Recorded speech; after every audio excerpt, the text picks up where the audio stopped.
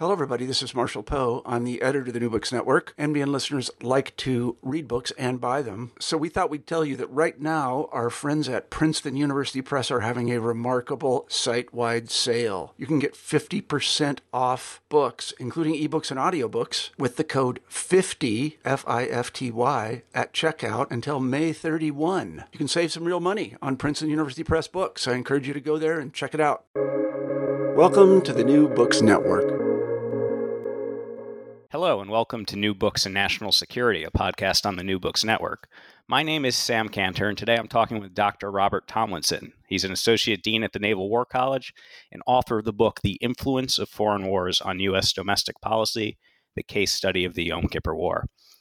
Dr. Tomlinson opens his book by paraphrasing an essential question: how do military organizations learn? And there's a lot of good reasons to ask that. On the one hand, military organizations are generally thought of to be obstinate, traditional, bureaucratic, and more comfortable looking to the past than the future. On the other hand, nowhere is the failure to learn, grow, and adapt more consequential than in military affairs. Not learning invites the risk of defeat, disaster, damage to the national interest, and the loss, potentially, of service member lives. So there are a lot of theories out there that seek to answer this question. Some hold that only the crucible and pressures of wartime can overcome obstacles to learning and growth. Other theories hold that certain conditions under peacetime, like political pressure or resource constraints, provide that time and space to innovate. Dr. Tomlinson's book makes a key contribution to this debate. In exploring the lessons the Department of Defense learned from the 1973 Yom Kippur War, he offers us what we might term a vicarious learning experience. He analyzes the lessons that each service drew from this foreign war and how those lessons went on to spur innovations in doctrine and technology that defined U.S. military strategy for not only the remainder of the Cold War, but beyond. So for all those reasons, I'm tremendously excited to talk to him today. And Bob, thank you so much for being here. Well, Sam, thank you very much for having me. It's a real pleasure to talk to you. Well, great. I thought we could start out by going into your background a little bit, your personal and professional history, and what brought you to this topic. Well, great. I think every good book should have an origin story, and I can tell you my origin story and how I came to this book. First of all, this is a lived experience for me. I grew up in New York City a while ago, and in a very diverse area. So I was familiar with all different kinds of people. I grew up around and went to school with a lot of Jewish people who were very interested in Israel during the late 60s and during the 67 war. So I had a lived experience about that. Fast forward in 1973, when I was a student at the College of the Holy Cross, this war, the Yom Kippur War, started. I was also interested in what was happening there. And I suspected that this would be a short war, and it didn't turn out to be a 6-day war, something else. And I was always curious about what happened there. After that, I became a second lieutenant in the United States Air Force, going through ROTC. So this was a lived experience in how I was affected by the transformation of the military during this time period. I spent a lot of my time flying in an aircraft called the AWACS, Airborne Warning and Control Systems aircraft, and later to find out that that innovation and many other innovations in the military were direct results of what we learned in the Yom Kippur War. Now, as a professor of national security affairs, I think I am very, very drawn to the fact of how we teach our students to be smart and innovative and use this Yom Kippur War as a lesson to learn vicariously, as you said, from wars, rather than having going through the crucible of war and learn from our own mistakes or disasters. And I'm also curious, before we dive into the meat of the topic, you frame this book's approach as sort of an organizational study. Can you talk a little bit about why you chose that and maybe some of the literature that influenced you to take that approach? Yeah, well, this is also another origin story. I had a co-author who was an organizational expert, but during the project, he dropped out. So I became an organizational expert in this.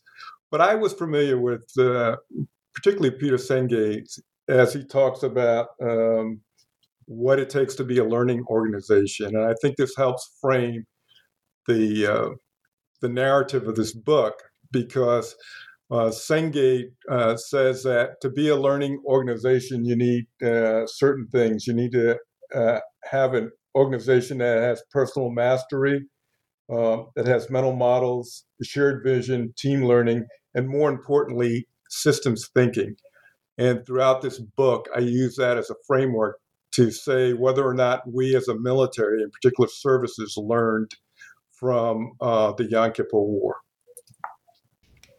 So with that, that's a perfect transition to the topic itself. So I wonder if you could start by setting the stage for the listeners a little bit and providing maybe a brief narrative history of the events surrounding the Yom Kippur War. Yeah, so for those in the listening audience that don't have a background in the Middle East, the Yom Kippur War is probably one of the defining conflicts in that region. We'll have to take you a little bit back from the origins of the State of Israel and the three wars they fought prior to the 1973 Yom Kippur War. The one that preceded the Yom Kippur War was what we call the Six-Day War in 1967, where Israel was able to defeat its adversaries in Syria, in Egypt, in Jordan in a handy fashion, gaining a great deal of territory, gaining territory from Syria, the Golan Heights, which is a very strategic place that overlooks the Sea of Galilee. And for Egypt, it seized the Sinai Peninsula, and of course, it seized part of the West Bank in Jerusalem. So after that 1967 war, Israel was convinced that its adversaries, particularly Egypt and Syria, didn't have the capability to initiate another major conflict.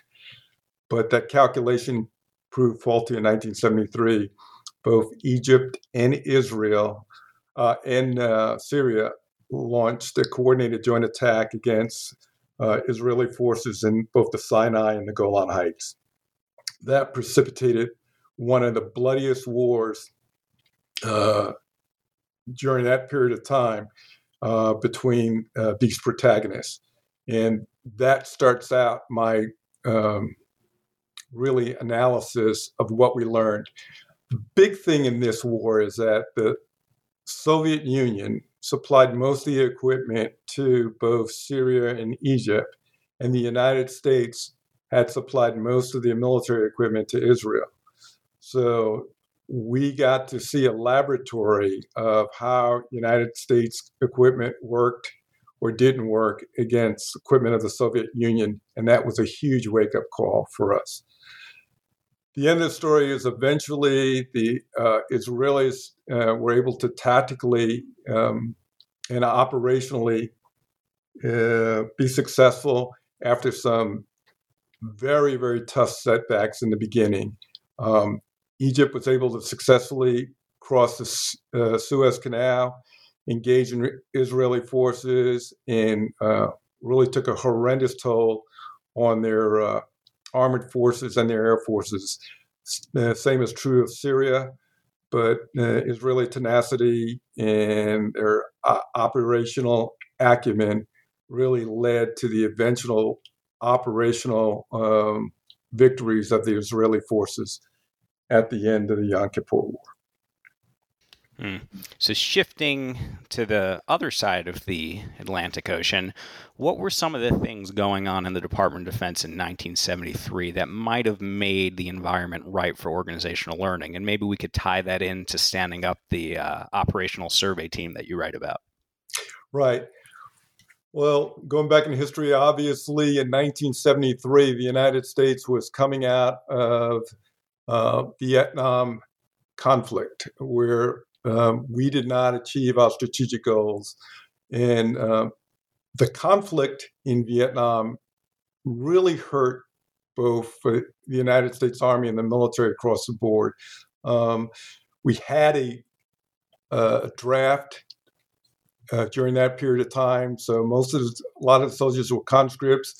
At the end of the conflict, the Army was really demoralized, and some of the other services also demoralized. So the leadership of the Army and the services took a look around and said, how come we were unsuccessful during this period of time? And B, how can we become better? What can we do to have a more successful military? What are the structural things that we have to do to change it?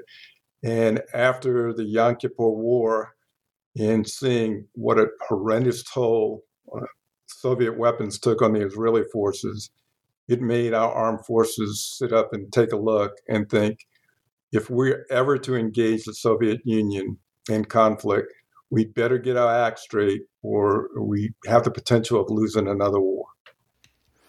So as you framed it, we have this significant conflict in Israel. We have this unique strategic environment in the DoD.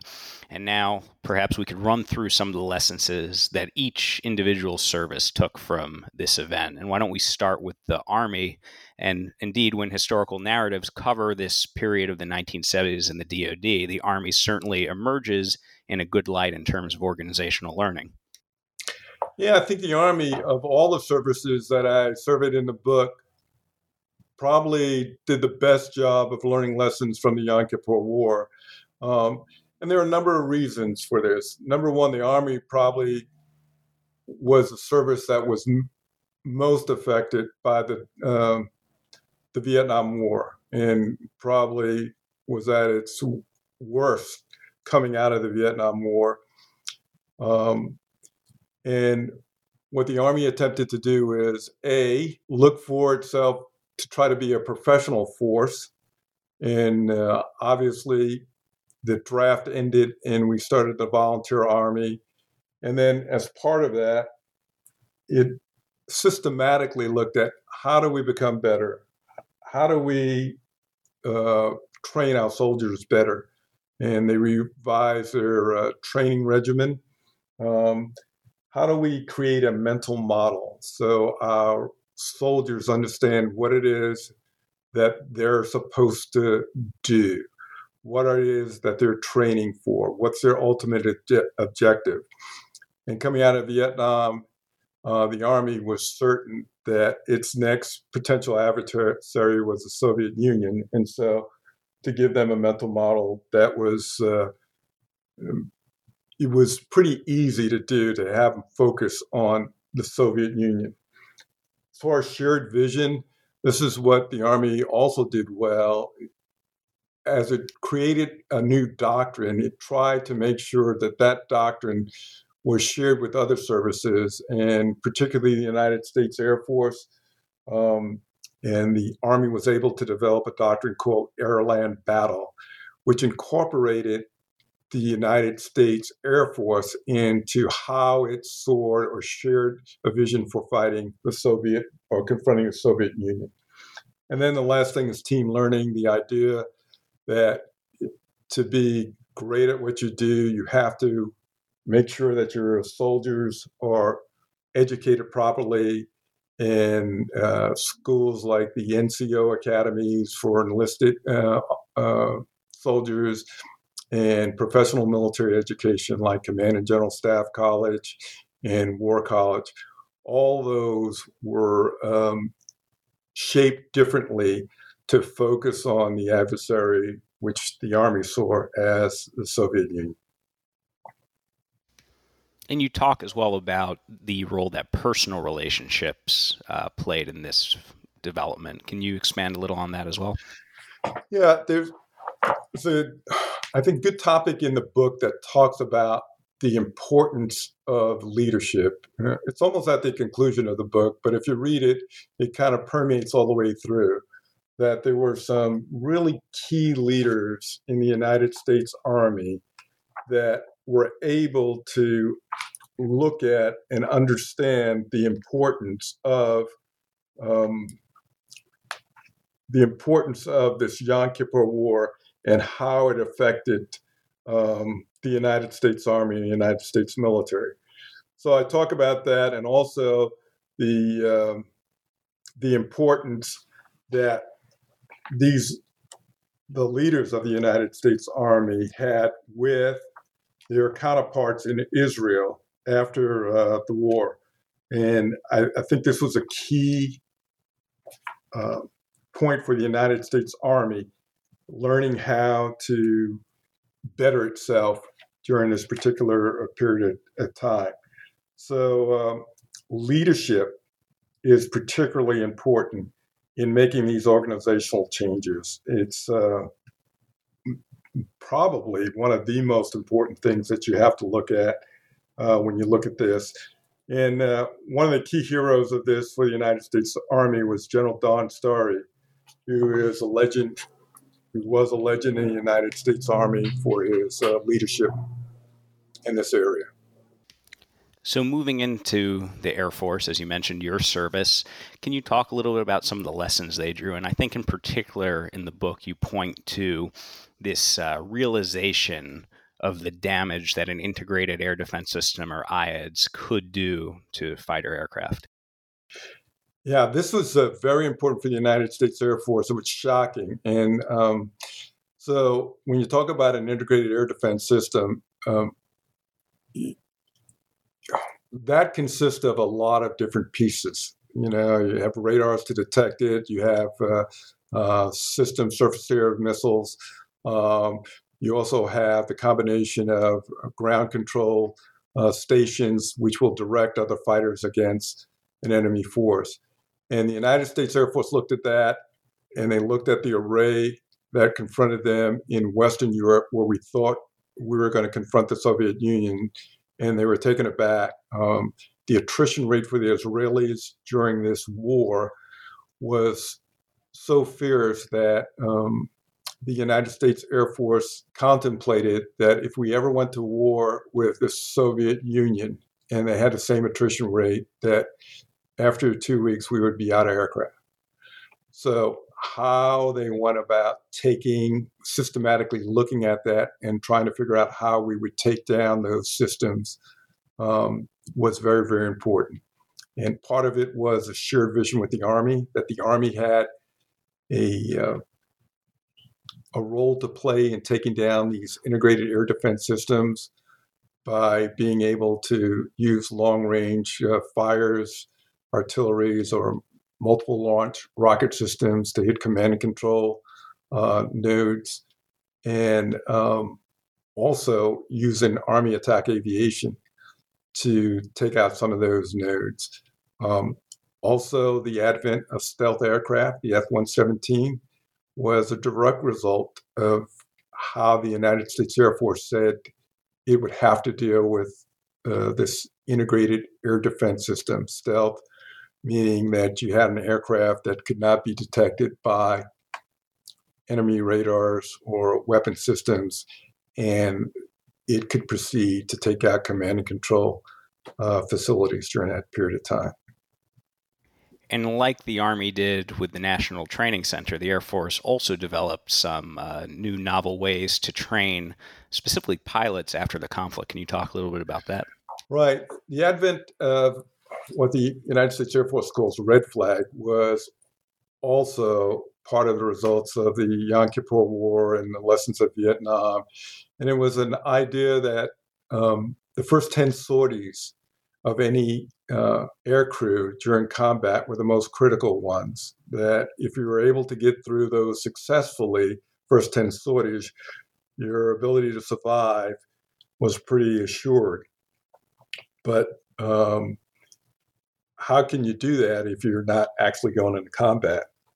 So what Red Flag did was to simulate that, and it was a very intense program where we took air crews, fighter air crews, bomber air crews, even transport and surveillance air crews. I can remember being on a number of Red Flag missions, and we simulated combat during that period of time. Intense, integrated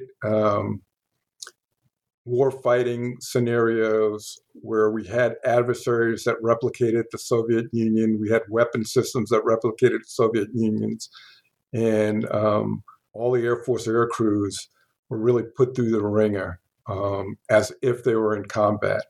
And that helped the United States Air Force really hone its skills in trying to fight any future adversaries. Very, very important for the training for the United States Air Force.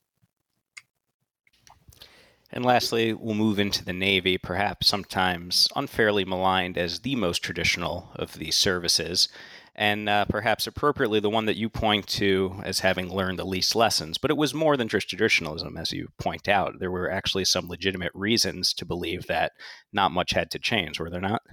Yeah, exactly. For the United States Navy, it was tough. As I point out in the book, if you look at the Yom Kippur War and you look at what the Israelis did during the Yom Kippur War, the most success they had early in the war was from their Navy. The Israelis had learned some lessons in the interim between the 1967 war and the 1973 war, where they had a major ships destroyed. And they decided they would go for smaller, faster vessels, corvette vessels with ship-to-ship missiles with great electronic warfare. And they were successful in neutralizing both the Egyptian and the Syrian Navy early in the war. But this happened in what we would call the littorals, very close to land. And for our United States Navy, it had always been what we call a blue water Navy. So we think of ourselves confronting our adversaries, Russia or any other major adversaries, in big open water.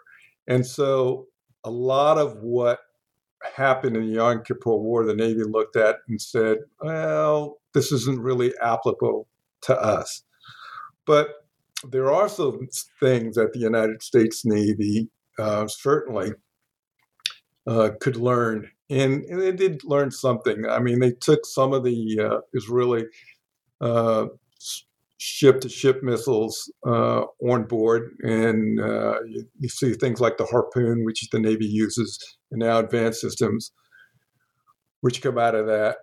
But the major systems thinking about changing things never really happened for the Navy after the Yom Kippur War. And I would be remiss not to ask about the Marine Corps as well. So the Marine Corps, which is part of the Department of the Navy, did learn some lessons from that. And not just from the Israelis, but as I talk in my book, it learned a lot from the Egyptians about how small force, not heavily armored, with rocket-propelled grenades and also anti-tank missiles could defeat large armored formations. And for the Marine Corps, this was important because in a major conflict with the Soviet Union, it didn't have a huge tank force to bring to bear. It had mostly infantry, and being able to defeat any kind of armored forces was really important for them. So they did learn a lot from that. And they also learned a lot from how the Israelis were able to use their own command and control and integrate things like Hawk missile systems together. And they took those lessons on board. So for the Department of the Navy, I think that the Marine Corps learned probably the most from the Yom Kippur War. So aggregating these experiences that you've just discussed, can we take out a couple of perhaps generalizable insights into best practices and learning from foreign wars? And I think you pointed to some of them when discussing the Army, but why don't you expand on that? Yeah, so the big thing about learning from someone else is that you take on those lessons, you can learn and see, but to inculcate them, you have to change the way you do business. You have to look at your doctrine. You have to look at your practices, and that is the key to a learning organization. It's not just good enough to say, oh, look what the Israelis did, or look what the Egyptians did, or look what the Syrians did. But look what they did and see how you can change what you do or you are doing to make it better.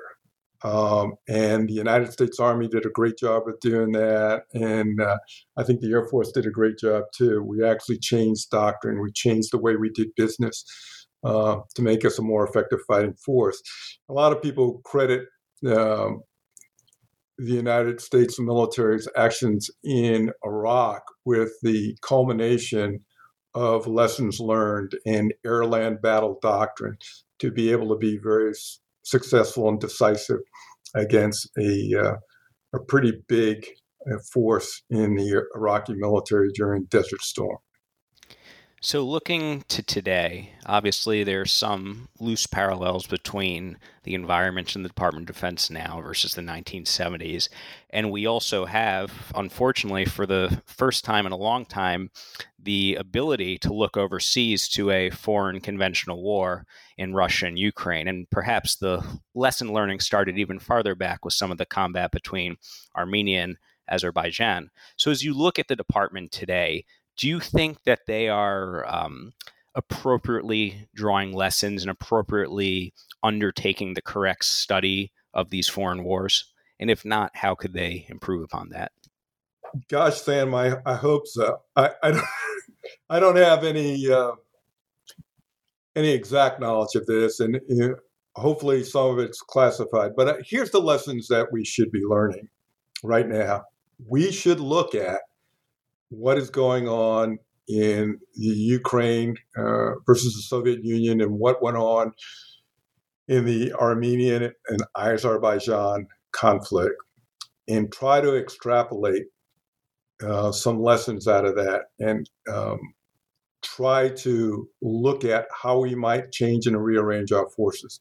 Here's some of the things that I think about as a professor and talk to my students about. We could look at the war in Ukraine right now and champion the fact that drones work well against the Soviets and Russian tank systems and technology has worked well. But maybe that's not the whole lesson. Maybe the lesson is that the Russians are still at it. And they still persist. And they still have an enormous amount of capability, conventional, that they can bring to bear, despite the fact that the Ukrainians are using advanced technology. So how do you counter that if you were to face someone like another adversary in the Pacific? The idea of expenditures of weapon systems is also a lesson I think we have to learn logistically. Enormous amount of firepower has been used in the Russian-Ukrainian war. Can you sustain that for another conflict over a long period of time, especially thinking that the United States of America in a conflict won't have a United States of America to get a lot of supplies and munitions from. They'll have to be on their own. How do you sustain that? How do you deal with that? All these things are things I think about, and I hope our leaders are thinking about it. And the last thing, Sam, on this one is for the Navy. The Army has something called the National Training Center where we practice major combat. The Air Force has Red Flag.